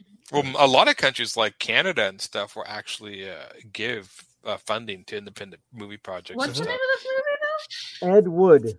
Ed Wood, yeah. That's He's the pretty one who did. It's the last movie Bela Lugosi played in. Yeah, wasn't that Yeah, the one? Like, did he do from space, like Plan 9 from Outer Space? Wasn't that Ed Wood? Ed Wood was the one that created that movie. Yeah. Yeah. The reason why every art film seems to come from France is because the French Art Commission are like, hey, you're making a movie? Cool, here's $1 million. Yeah. Right? Yeah. Most countries do that. We unfortunately we do not. We do it state by state. If you're filming in Georgia, they're a little more handy with it. But Yeah, that's why everything is filmed in Georgia. If you watch to the end of the credits, Mhm. it's always like that Georgia peach. Yep. But if you're an independent filmmaker, France is great. French Canada also great. If they speak France, you're probably good. If they speak French, they're probably good. If you're an independent movie maker watching this, go fund my film, please. There you go. Australia also does a lot of funding for small film productions. Go fund Mackenzie's film. It is not Plan 9 from Outer Space. No, that's much better. It's like Yes. it's like a horror teddy bear film. Yeah, From Outer It's Space. just the most Yes. disgusting, vile thing about kids and teddy. with carrier What? pigeons.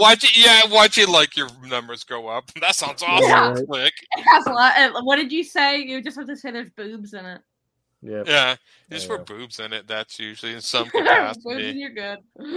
I've actually thought about that in my Goblins, like I don't have make an actual cover with boobs on it where I'm like explaining the story and he's like well that sounds okay, then show him the cover with the boobs sold, Right? it's And like, every time you hashtag, it's like all sci-fi, gods, blah, blah, blah. And then there's then somebody's boobs. and then it That's just like great. I remember I had a friend who actually when he did Instagram he used to do the hashtag kitties and puppies. Yeah, I'm like, does your thing is like no kitties and puppies, everybody searches for them, so it always comes up in their feed when they I always my like God. when I post personal stuff, like stuff that I draw just on my own, Yeah. or you know what I mean. It's always comic book artists, like my tools I use for hashtags, and always at the end, the last one is always bird. bird. Yeah, just bird. And it's comes from an argument or a conversation I had with my best friend where he's like, dude, how come you didn't tag it? It was a bird in there. I'm like, fine, I'm gonna tag bird in everything from now on. There you go. It's been 3 years straight. Perfect. Well, It where has are you- been 2 hours. Yeah. So yeah. we've And got to cut 12 it for tonight. minutes. I know we got to cut it for tonight, but we'll be back next week. Same bat time, same bat channel. Talking about a subject which I've lost. Still will announce it next week. Live again on this channel. Well, we won't be here live. Another team will be here live Wednesday, and another team after that will be live on Sunday. Right. Eastern time both days for Wednesday. And the Lamb. next time you Sunday. see my face, I will have Hayden Christensen return to me. Yes. So let's she'll be talk- squealing and running around the background. Probably the first hour of the show, we'll be talking about Obi-Wan. Right. Which So I have to I'm watch done. it.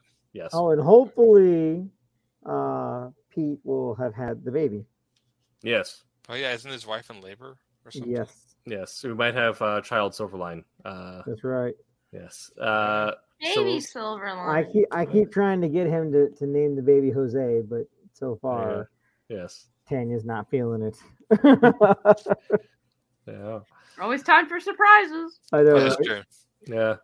All right. Well, we have been that Silverline show on Tuesday. We have go by Godlings and get ready to back Night Rise and have Soul Ascendant rattling someone in your brain. So when you see, And thank you for Basically. backing the sci-fi extravaganza. yes, thank you for Yeah. backing us. That you got that is now on its way to the printer, pending final changes to the documentation, but Obsoletes, Beyond the Stars, and Cray will be in your mailboxes here soon. So, And you can find my Godlings book at humphreysillustration.bigcartel.com.